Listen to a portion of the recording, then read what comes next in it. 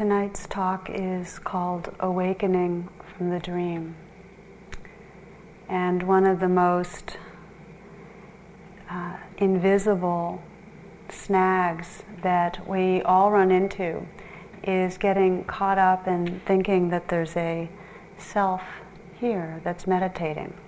There's a self that's trying too hard or not hard enough. There's a self that's trying to adjust a meditation and make it different. There's a self trying to get better in some way. I love the way Robert Thurman describes it. He says Buddhists are always talking about practice. He says, practice, practice, practice. And what I want to know is, when is the performance, you know? So we all understand that if we think that we're a self that's trying to do something to improve or to get rewards tomorrow, not only are we not here now fully, but we're caught in that dream of feeling separate. So meditation practice, the word's a little misleading because meditation is really attending and remembering who we are. It's a reconnecting with the source, not becoming different in some way, rather relaxing the grip, letting go of the trance, and arriving in what's already here, how it always has been here. One of my favorite readings, I find beautiful and encouraging about these teachings. This is from the Tibetan Book of the Dead. Remember the clear light, the shining light of your own nature. It is deathless. No matter where or how far you wander, the light is only a split second, a half breath away. It is never too late to recognize the clear light.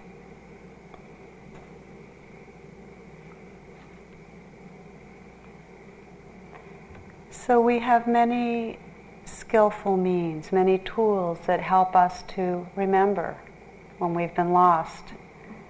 We all have them at home in different ways, different people that are our friends that help us to remember, ways that we set up our homes, altars and books and tapes. I have a friend who has a message that when you call him you get, and it says, "Hello, you've reached my listening machine. And what I want to know is, who are you? And what do you want?" So we've kind of have different things in our world that help us to wake up out of the dream and come back. And of course here, it's almost to perfection, the amount of reminders we have. We have each other. We have all the different skillful means of our practice. We have this beautiful place and space. We have the bells, the gongs. So tonight I will periodically let this be an added invitation to come back. Just the way Eugene mentioned this 80% in our body and 20%.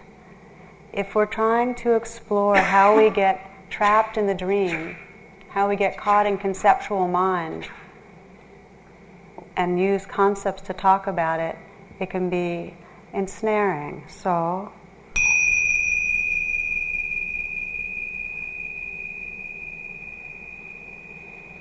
a half breath away, just drop it all.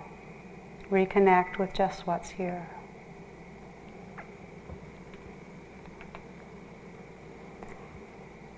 So tonight, investigating how we get entranced in conceptual mind and how we awaken out of the dream of being a separate self.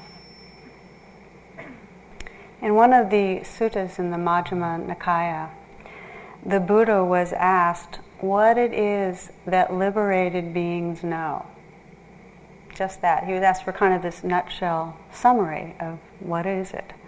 And his response, nothing whatsoever should be clung to. Howie and Eugene, and probably in each talk it's been pointing back to this, that nothing should be clung to relax the grip. So this is what the Buddha realized, and it's this practice of letting be that we're turning our minds towards again and again, recognizing we're holding on, and then letting go, recognizing that our bodies are tight, and in that recognition, not being so identified with the tightness. The Buddha taught that the primary ground of clinging is this clinging to the notion that we're a separate self. That this is the most fundamental root of all our suffering, this sense of a separate self-entity. And it's this fixing of awareness on our sense of separation that creates the whole display of suffering that we experience.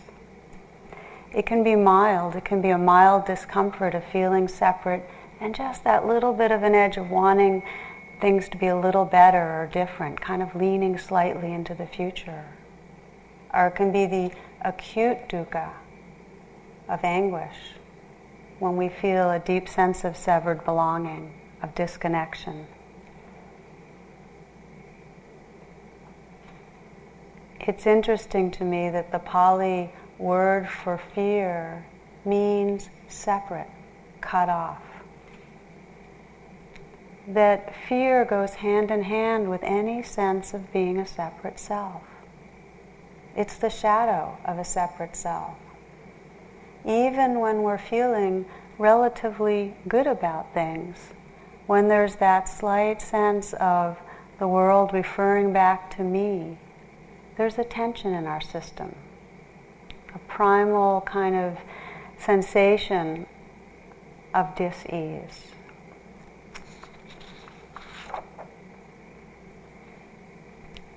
When we experience our being as a separate self, there's an experience of being cut off from wholeness, from the mystery, from the beauty, from unconditional love and aliveness. Being preoccupied with this, writes Pema Chodron, is like being deaf and blind. It's like standing in the middle of a vast field of wildflowers with a black hood over our heads. It's like coming upon a tree of singing birds while wearing earplugs. And we each here know how it is when we get self-absorbed, when we're in retreat but our whole awareness has contracted so that we're really inside a personal story. And the world becomes very, very small. And there's that old, familiar, sticky sense of who we are that's little and insufficient in some way. So what we find at retreat, and the more we're here, the more clear it is that there is a paradox. One person mentioned it earlier today in the questions. One teacher described it as the big squeeze. And this paradox is that every day, every sitting, every few minutes, we experience all the arisings of conditioning. We experience all the contractions. We experience fear and grasping and clinging and all the different expressions of this wanting, fearing being. And we also touch, or at least intuit, the truth of our nature. And they're both true. They're both happening all the time, back and forth.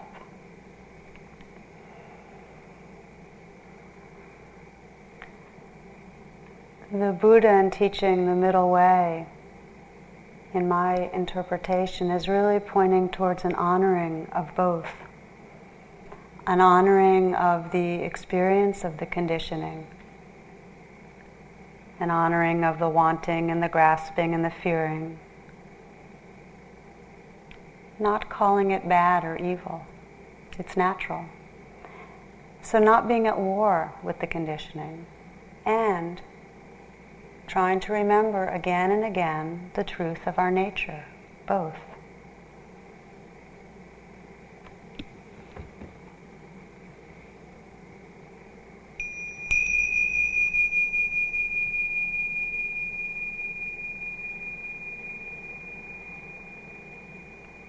Simply resting in what's here this moment. There may be wakefulness. There may be physical discomfort. We're training and learning to relate to it all with the same quality of presence. Now, because we have this habit, and it can get reinforced by some of the interpretations of spiritual literature, this habit of thinking something's wrong when wanting comes up, when fearing comes up. Because of that, I think it's useful to look a little more closely at the naturalness of our conditioning. And it helps me to look at it in terms of evolution. It helps to open out of taking it all so personally. It's part of nature's plan that we feel separate. That doesn't mean it's true that we're separate, but it's part of nature's plan that we feel separate. This is by David Darling, who wrote Zen Physics. And he's describing the protocysts, which are one of the first or earliest forms of complex life. None of these early creatures was anything more than a bundle of biochemicals wrapped up in a membrane bag. Even so, in their makeup and activity, we can recognize the inception of a new quality in the universe. These ancient gelatinous specks of matter show the beginnings of self-interest and purpose. They had established barriers, definite, sustainable barriers between themselves and the outside world. And although the heady heights of human intellect and introspection lay almost 4 billion years away, even the most elementary of life forms harbored information about what was part of their own constitution and what was not. Thus, the foundations for dualism, the belief in the separation of self and the rest of the world, were laid.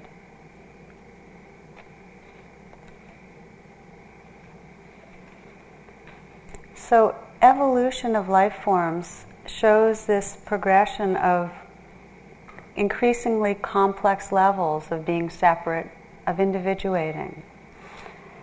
And you can see it through evolution and through an individual lifespan. That we begin and our identification is with the whole, with the maternal matrix, with a sense of fusion in some way. And then the first separation is body. We become a body that's relating to the rest of the world. And then we further individuate to become a mind that is relating to a body and the rest of the world. And when I say relating, controlling, trying to get things, trying to resist things. Each stage of individuating is another level of trying to control our experience, improve our chances at survival. So we become a mind that is operating on a body and the world around us. And then it becomes even more narrow. We become a part of our mind, we call self, that in some way is operating on the parts of the mind, the shadow that we don't like, as well as the body, as well as the world around us. So it gets smaller and smaller and smaller, the sense of this is me and this is other, all in service of survival. So even one-cell organisms will move towards what's pleasant and resist what's painful. And we just do it in a very complex way, where we nervously anticipate what's threatening. We're designed to do it. We're designed to anticipate with our mental scenarios what's going to go wrong. That's part of our equipment. In a cartoon, little boy is saying, "Mommy, can you pretend that you're being surrounded by 1,000 tigers?" And the mother says, "Okay." He says, now, what would you do? And the mom says, I don't know. What would I do? And he said, stop pretending.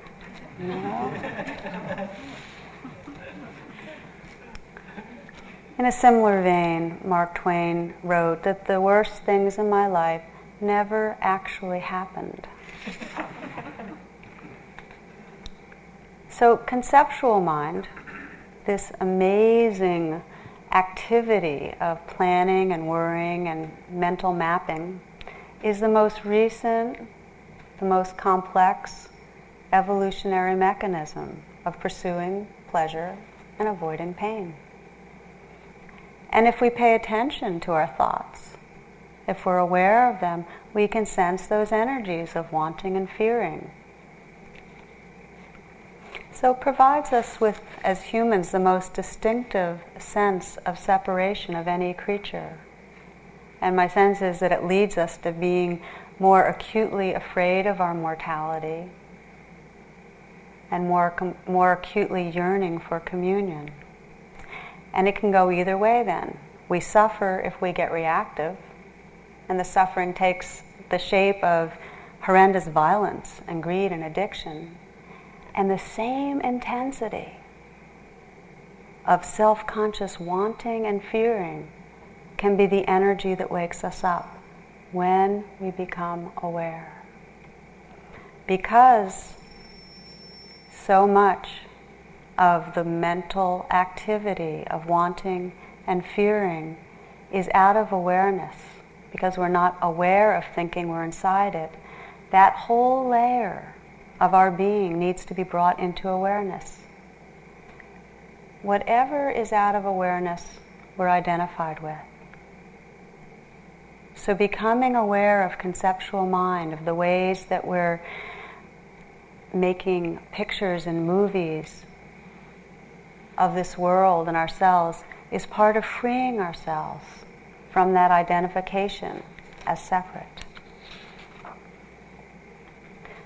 So meditation reveals these energies of clinging and aversion, and it also reveals the conceptual realm when we begin to learn to wake up out of thinking. I'll give you a very simple example of what happens when we're not aware of the activity of the mind. And the Pali word for this is papancha, or proliferation. That what begins as just a simple experience proliferates out and solidifies into suffering, a separate self that's suffering. Now, a place that we encounter this quite clearly here is when we have some sort of physical unpleasantness. So let's say there's a physical sensation, a strong twisting or aching in the leg. And it begins simply as twisting, aching, right? And then there's this idea that pops up. My leg hurts. Okay? And it's with that idea that we begin the whole cycle of samsara, of suffering. Let's look at how that happens. The first conceptual leap is from the sensations to some idea of leg. From sensations to leg. It takes an idea. For me, there's kind of a map in my mind that has an area shaded more darkly that corresponds with a certain position in the body called leg. It's an idea. So there's leg, and there's my leg. There's a self that's owning this leg. And this incarnates the self. Rather than just twisting, aching, burning sensations, there's a mental conception of a self that's owning. A self that will face possibly future pain, maybe pain in the other leg too, maybe pain for the next few days, maybe we'll never be able to walk again, you know? There's a self that's incarnated that doesn't handle pain well, that has ideas about being in some way a wimpy yogi, or a self incarnated that says, I can deal with this, and then kind of grits their teeth. But whatever kind of self, it's a self that's incarnated. We all have our flavors.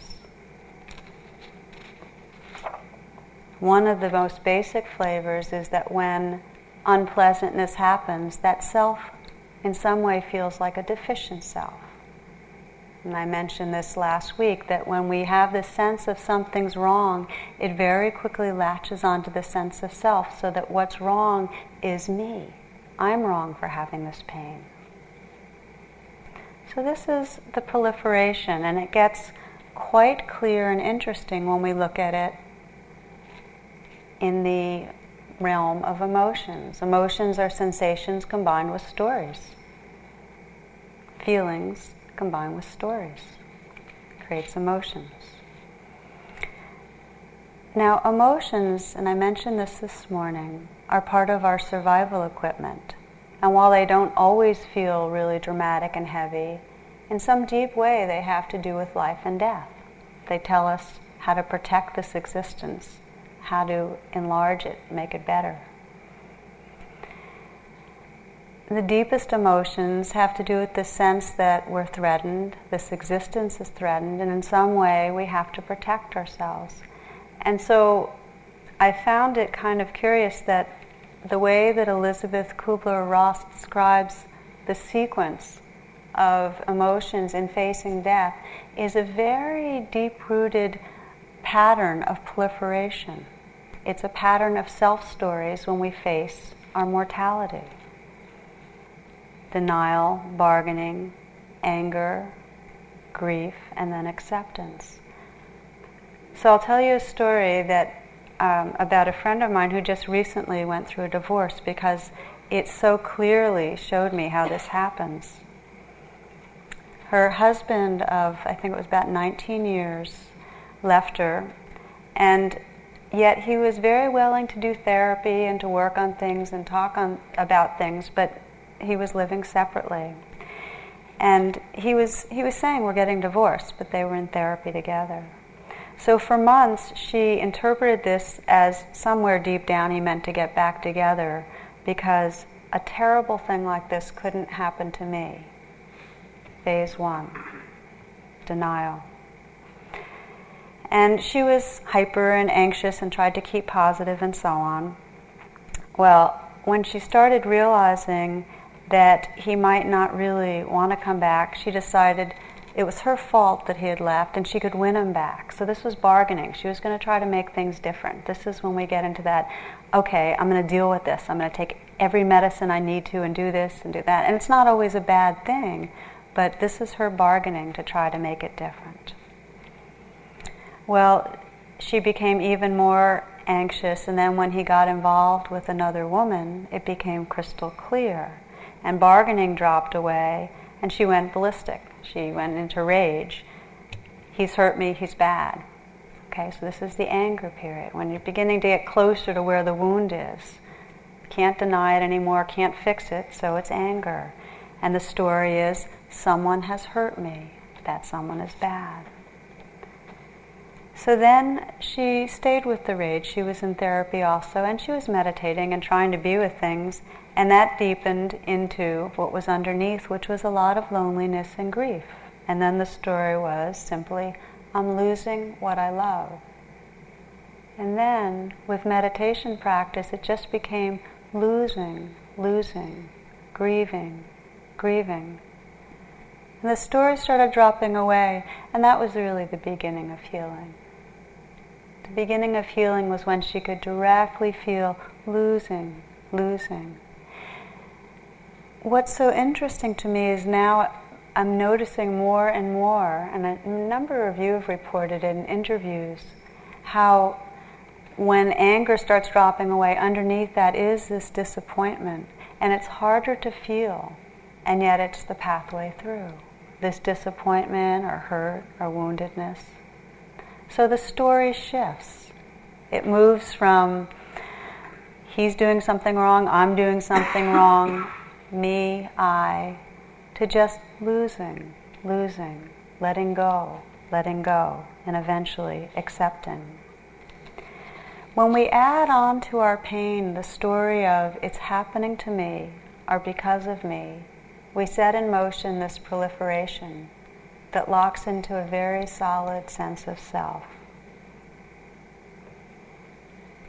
A few years ago, I was teaching at the Insight Meditation Society, and one of the yogis there that was coming to interview with me was in the mid stages of Alzheimer's, and it was pretty distinctive. He would lose a lot of words and be just kind of frozen in silence, and he could no longer do very much on his own. And so it was really coming on. But he had meditated for some 20 years. He really knew what was happening.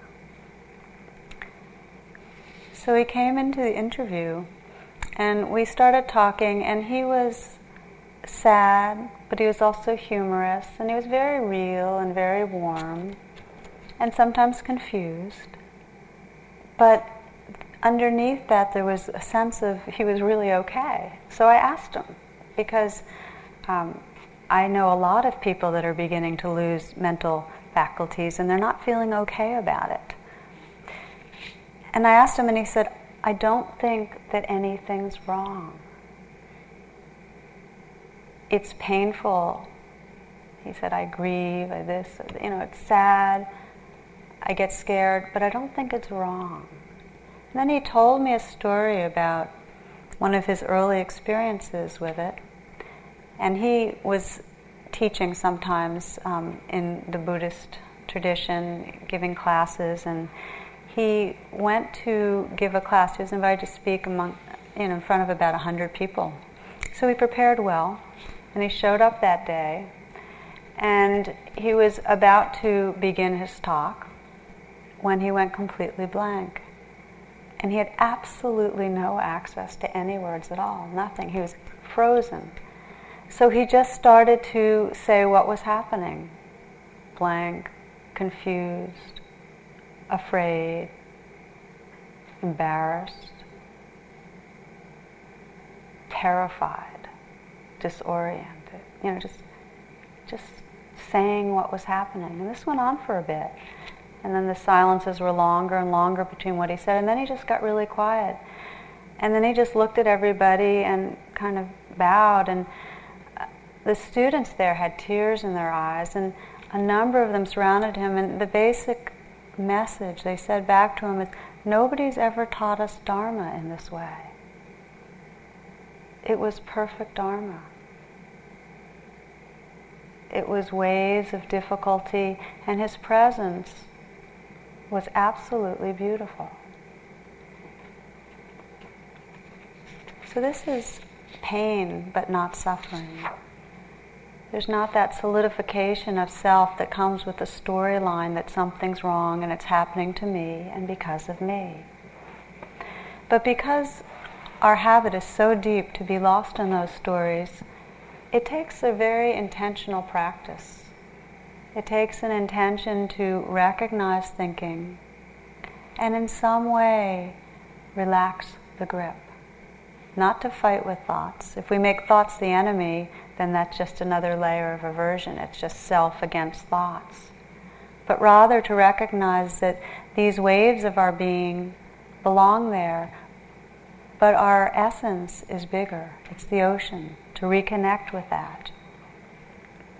So a little bit more on thoughts and the nature of thoughts.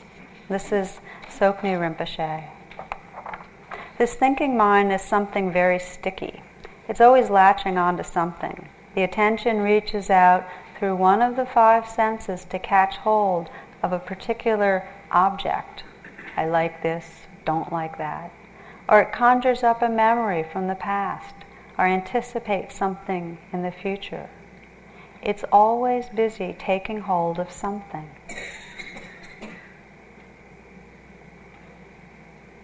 So we notice this. It's just the natural activity of mind, these thoughts, and they stick onto things. According to one study, we have 60,000 thoughts a day, and 98% of them are the same ones we had yesterday. I don't know how they did their research. So when we're believing and identifying with thoughts, our being gets carried off and frozen in this very cramped, dualistic world. And we get separate. We get separate from the immediacy the flow of life, from our bodies, from each other.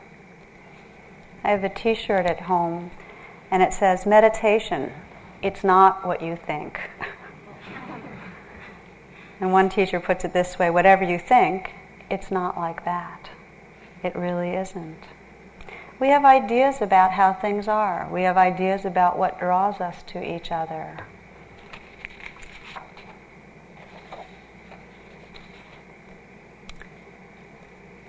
I'll be at home 4 p.m. today, says the female moth, and releases a brief explosion of bombacol, a single molecule of which will tremble the hairs of any male within miles and send him driving upwind in a confusion of ardor. But it is doubtful if he has an awareness of being caught in an aerosol of chemical attractant. On the contrary, he probably finds suddenly that it has become an excellent day, the weather remarkably bracing, the time appropriate for a bit of exercise of the old wings, a brisk turn upwind. En route, traveling the gradient of bombacol, he notes the presence of other males heading in the same direction, all in a good mood, inclined to race for the sheer sport of it. Then, when he reaches his destination, it may seem to him the most extraordinary of coincidences, the greatest piece of luck. Bless my soul, what have we here?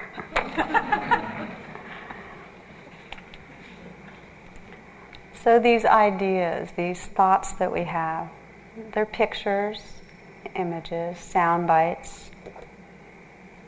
They're a movie about how it is. We've all heard the term, it's the map, not the territory. But the astonishing thing is we spend a huge portion of our day believing it, believing that the map is the territory.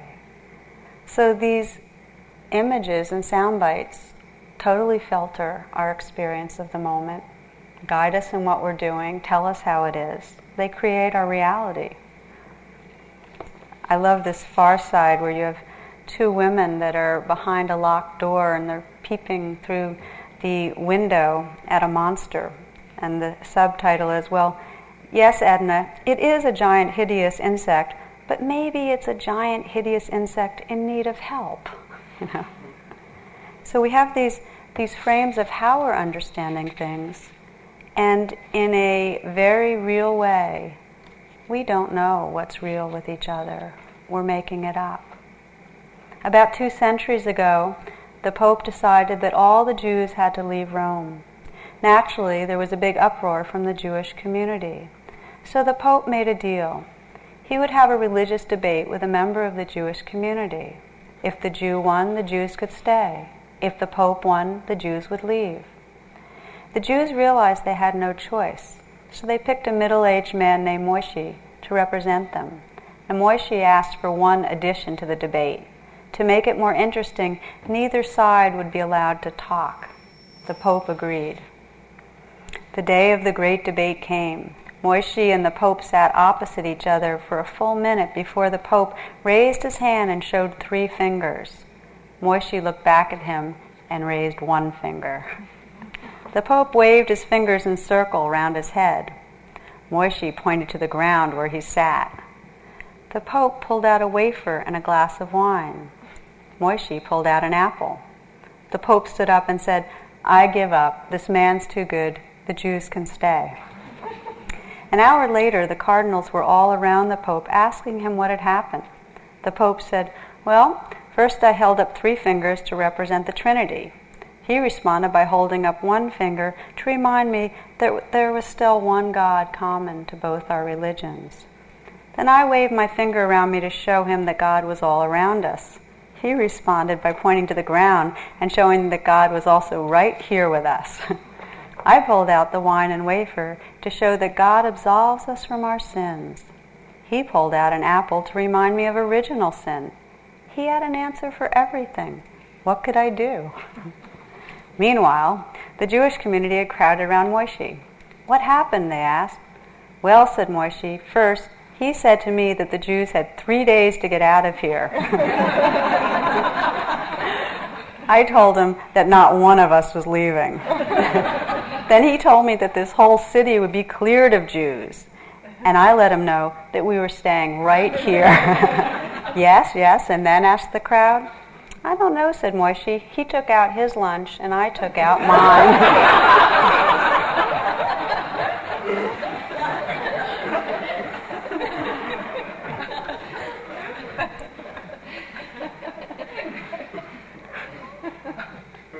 Now, it doesn't always go like this between us. But in the deepest way, if we're living in conceptual realm, we're not connecting with just this moment, with these sensations. We're not really listening. We're not really taking in what's happening. There's a exercise I sometimes do within myself, where I'll bring to mind a person that is a friend or someone that's dear, very often my son. And I'll just kind of let my mental movie go about who he is. And I'll get an image of him and remember the last few interactions and some things I love and things I don't love so much about his behaviors. And I'll just run a few things through. And then I will kind of challenge myself to imagine who he really is. And for a moment just sense, okay, if my experience of life is experiencing, everything's changing, it's just changing, experiencing. That's the same for him too. And I sense this huge gap between my ideas about who he is and what's real and energetic and changing and subjective. We forget that others are real. Real in the sense of living, wakeful, changing moment by moment. This is T.S. Eliot. We die to each other daily. What we know of other people is only our memory of the moments during which we knew them, and they have changed since then. To pretend that they and we are the same is a useful and convenient social convention, which must sometimes be broken. We must also remember that at every meeting, we are meeting a stranger.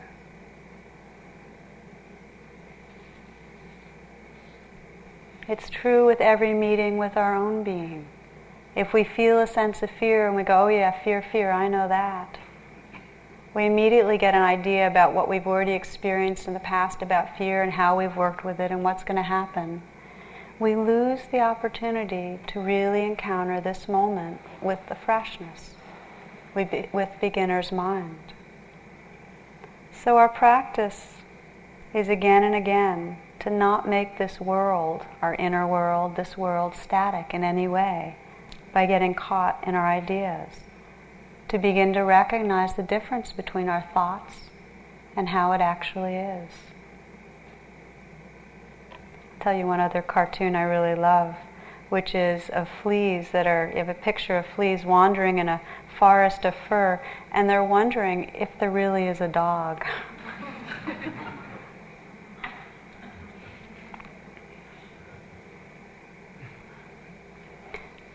Each of us here has been experiencing again and again the difference between being in thoughts and that moment of waking up and sensing the vividness and the immediacy of what's right here and now. We've each seen that.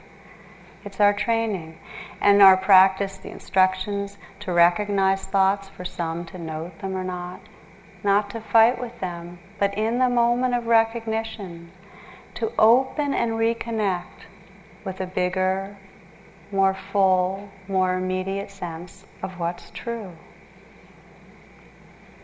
It's a lifting of the veil. Such a difference between being lost in, identified with these movies. It's like being in a cloud if you're in an airplane, and then when you get through the cloud, back to open sky, you can include the cloud in awareness, but it doesn't define reality. I sometimes think of the story of the Wizard of Oz, the great and terrible Oz. This is the great display that was really being believed. Everyone was mesmerized. And then who was it that finally pulled the curtain? Do you remember?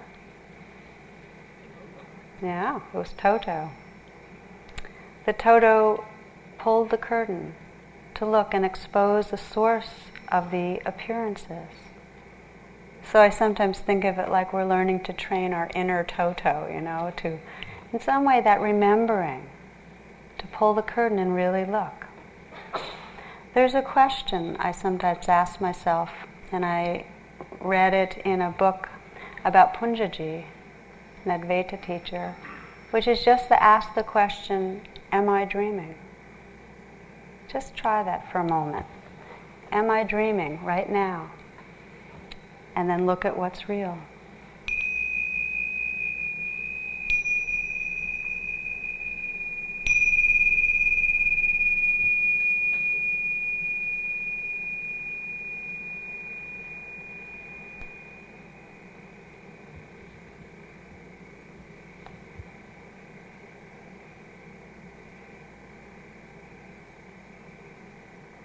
Am I dreaming?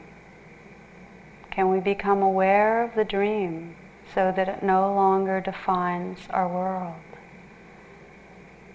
Instead of fixing on the dream as we're fixing on this movie screen, we turn the awareness and sense what's true.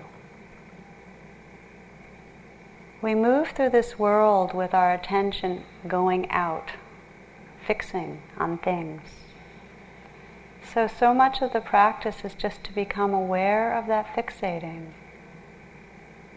and relax back into what's right here. Now, many of us have major stories going on that are pretty charged. And they, as we get quieter, they're not so strong, but sometimes they just come up. And our practice is to recognize the story and then be with the intensity of what's there. And it's by connecting with that intensity, rather than resisting it, that our experience opens, that we begin to relax the eyeing and the mying and just feel what's there. But as the mind gets quieter, and many of you have noticed this, there's less fixation, there's less stories going on.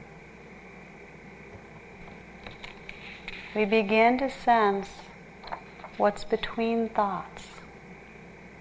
We begin to sense that interval, that pause between thoughts. This is Punjaji. In that interval between thoughts is awareness. Between two clouds, there's an interval, and that interval is the blue sky.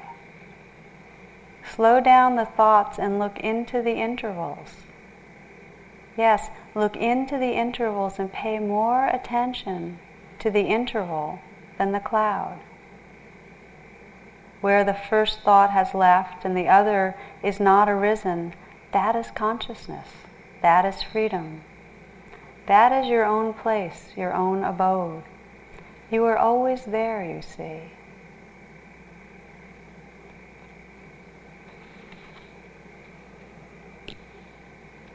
So there's a shifting of attention that as we become quiet enough to even sense thinking, we can sense the space that's between and around. This shift of attention was described beautifully in one of the early classes that Chogyam Trungpa gave. He pulled out a big easel, big white easel, and he did a little V right in the middle of it. Then he asked everybody, what is this? And different people mostly said, it's a bird.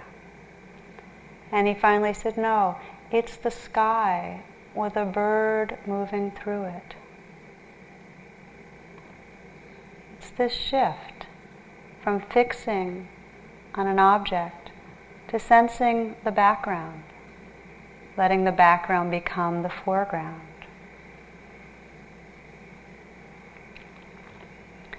When Punjaji taught this kind of looking into the interval, the space between thoughts, one of the students in this dialogue said, I have so many thoughts, how do I make that space bigger? I thought that was a good question. And his response was quite interesting. He said, just look into that space, and when you're looking into that space, then ask that question. And again, I invite you to explore that, to look into the space between thoughts and sense what allows it to be big.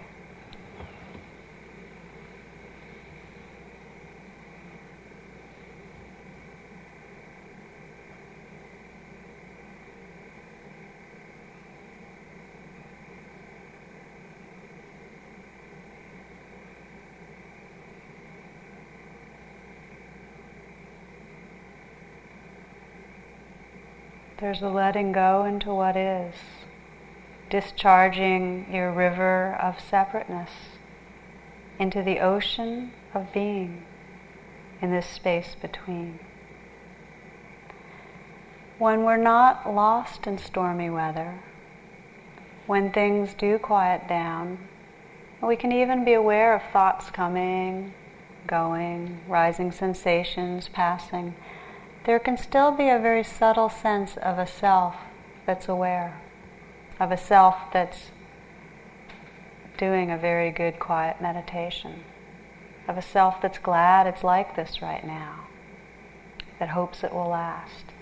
And this ghost self is again one of the most subtle, invisible layers or filters that's between this moment and a real sense of freedom. There's still a subtle concept of a self that's meditating. So at those times, our practice can be then to turn awareness on that self that is observing, to actually look back and sense who is aware. How we describe this in the story of the Buddha's awakening. That final, real freedom coming when the Buddha turned his mind on mind itself.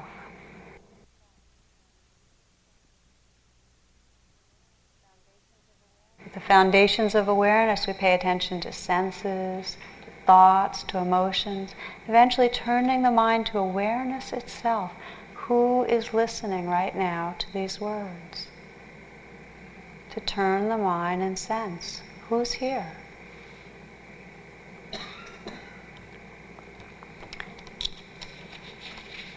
This turning of the mind has been described as there's a movie, we're watching this movie, and we turn the attention to the projector, to the source of the movie. This is Punjaji again. You are the unchanging awareness in which all activity takes place. To deny this is to suffer. To know this is freedom. It is not difficult to realize this because it is your true nature. Simply inquire, who am I? And watch carefully. Do not make an effort. Do not stir a thought. Look within, approach with all devotion, and stay as heart. You simply have to watch. Where does this mind arise from?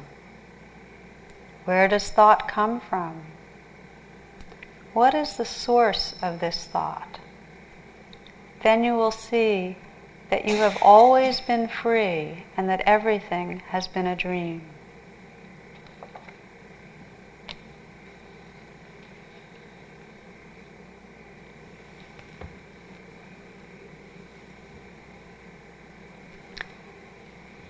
When I went to retreats with Sokni Rinpoche, who teaches this looking back and seeing who's aware, he described it with his hands. He said that the way he was taught it, that our hands are like palms out. It's our awareness is looking out, getting fixated on what's out there.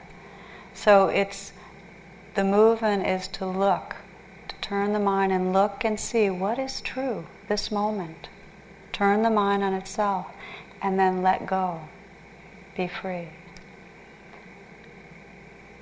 When we do this inquiry, who's here, it's not intellectual, it's not mental, it's not with tension. Rather, it's just a glancing inward and then a relaxing into whatever is seen, letting go into whatever is seen. take a moment to just explore some more together.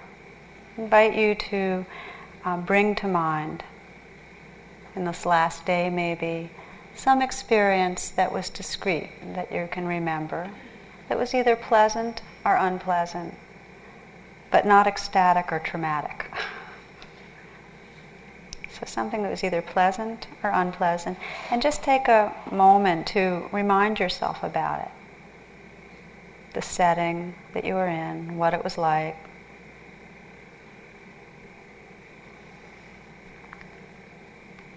What you saw, what you liked or didn't like about it.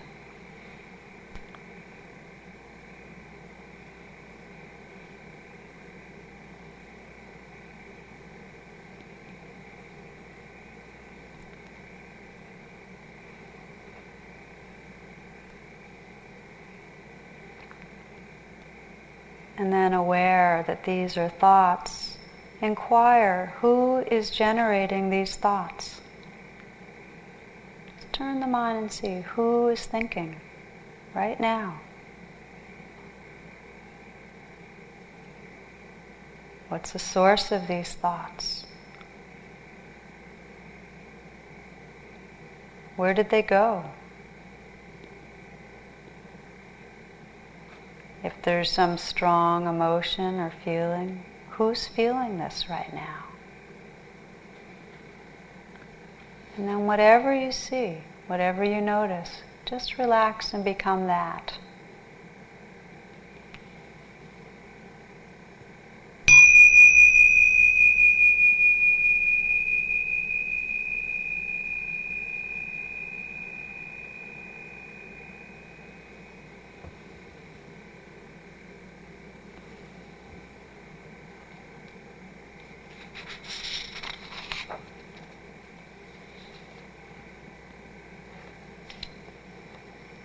So the practice is to recognize the arising of thoughts, to look and see who's thinking.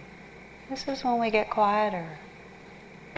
And then to relax in and become that which we see. This is a poem for you called Tolocho Lake by David White. In this high place, it is as simple as this. Leave everything you know behind. Step toward the cold surface, say the old prayer of love and open both arms. Those who come with empty hands will stare into the lake astonished. There, in the cold light, reflecting pure snow, the true shape of your own face.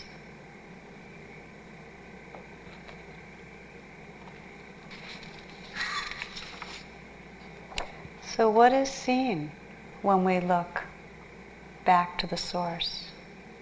What do we see? You know how the Buddha described it when he was asked, Ehi passiko, come and see for yourself. To see what's in the spaces between thoughts, the background, the one who's aware, we need to look ourselves. Disciple Huikwe asked Bodhidharma, please help me to quiet my mind. Bodhidharma said, bring me your mind so that I can quiet it. After a moment, Huikwe said, but I can't find my mind. There, said Bodhidharma, now I've quieted your mind. It's put a little differently in the Gospel according to Zen, that there is no place to seek the mind. It is like the footprints of the birds in the sky. So there's the beginning of sensing when we look that the seeing of no thing is true seeing. These are the words of Tsoknyi Rinpoche. The seeing of no thing is the true seeing. And we can begin to let go of clinging quite naturally when we sense and understand this no thingness. When we see behind this final curtain, this ghost self, and sense that there's no one or thing there. So this was the first expression of mind that's discovered, this emptiness or openness. In the Tibetan tradition, this is called the view. What is seen, we look and see, and there's no thing. There's this openness, there's this lack of any self-entity, no self to be found, no center, no edge, just open space. That there's nothing static. We look and see, and what's going on, it's just changing, experiencing. "I see nobody on the road," said Alice. "I only wish I had such eyes," the king remarked in a fretful tone, "to be able to see nobody, and at that distance, too." That's Lewis Carroll.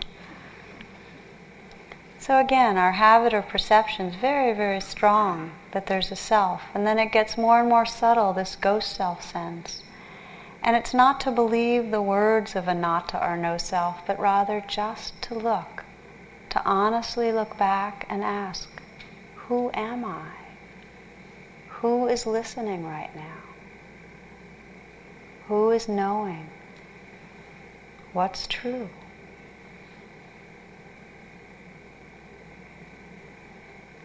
We begin to sense that there really is no thing or no one, but the emptiness or openness is not void or vacant.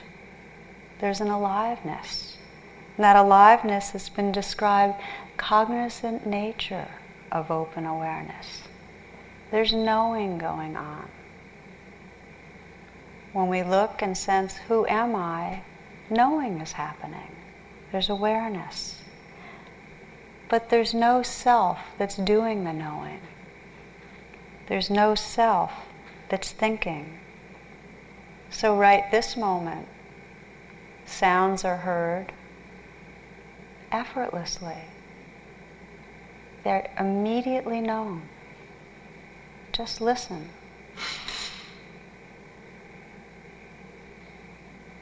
No self listening, just knowing going on. Sounds are heard and known.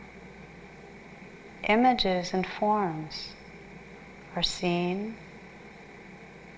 instantly. Feelings felt. It's just happening. This is the cognizant nature of awareness.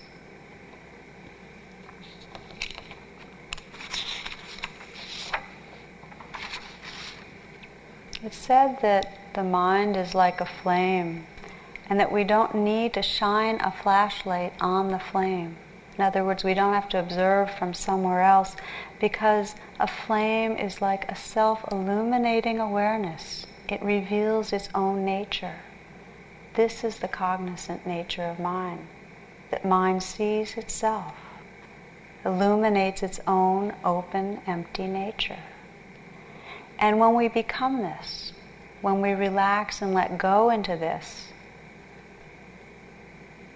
it describes what's the third quality, which is unconfined capacity. That we sense this boundlessness and this radiance. Tit tvamasi, I am that there is nothing outside of mind. Anything that's perceived or known is part of being, part of our being.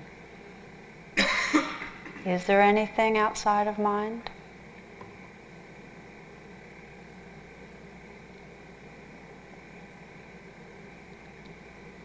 I started this talk describing how it was part of our evolutionary story to think that think that there's a self and there's objects out there. And it's part of our natural development that our awareness fixates.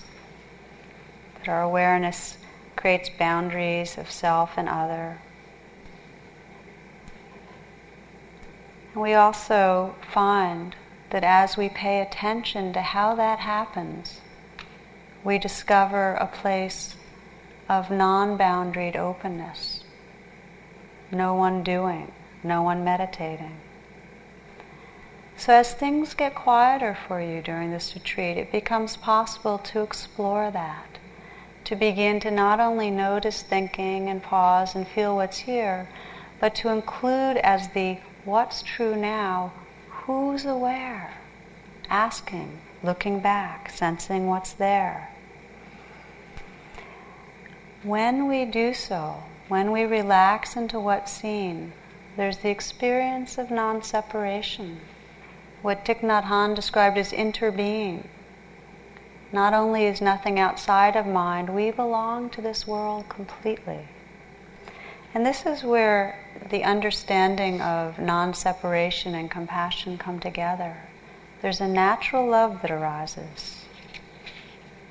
Rumi writes, I am water. I am the thorn that catches someone's clothing. There is nothing to believe. Only when I quit believing in myself did I come into this beauty. Day and night I guarded the pearl of my soul. Now, in this ocean of purling currents, I've lost track of which was mine.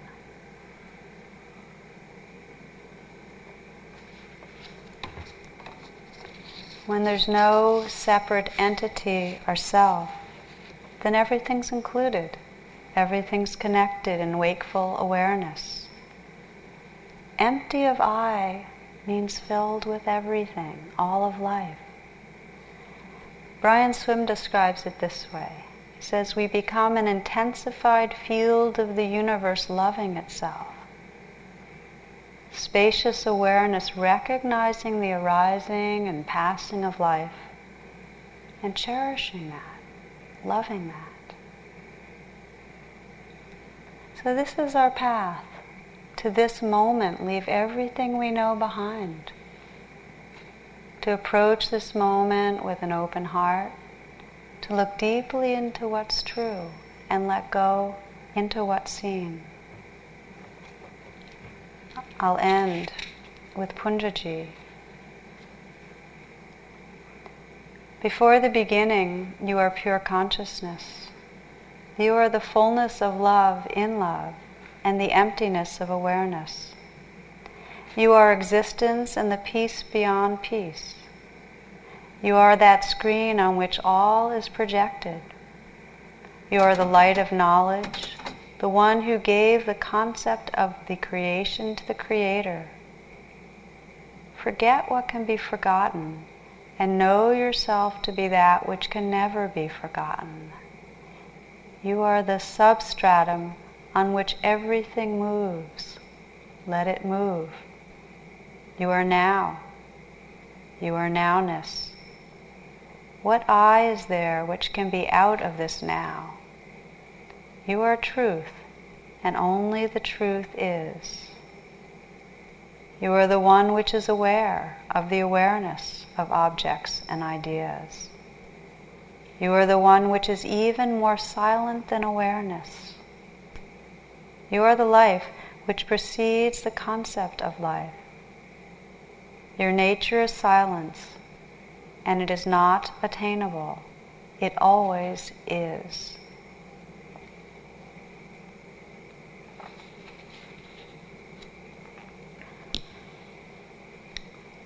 So we'll just sit and rest in that silence for the last few moments.